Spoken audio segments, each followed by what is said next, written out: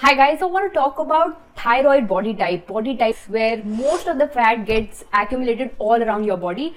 In fact, the pattern is called the cylindrical body type where the fat is accumulated on arm, legs, hip, belly, everywhere.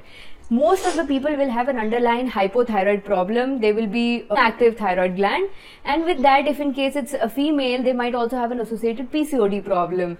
Now, thyroid condition also comes with a lot of symptoms. For example, you might find that you are feeling very low, lethargic, low on energy almost every time in the day.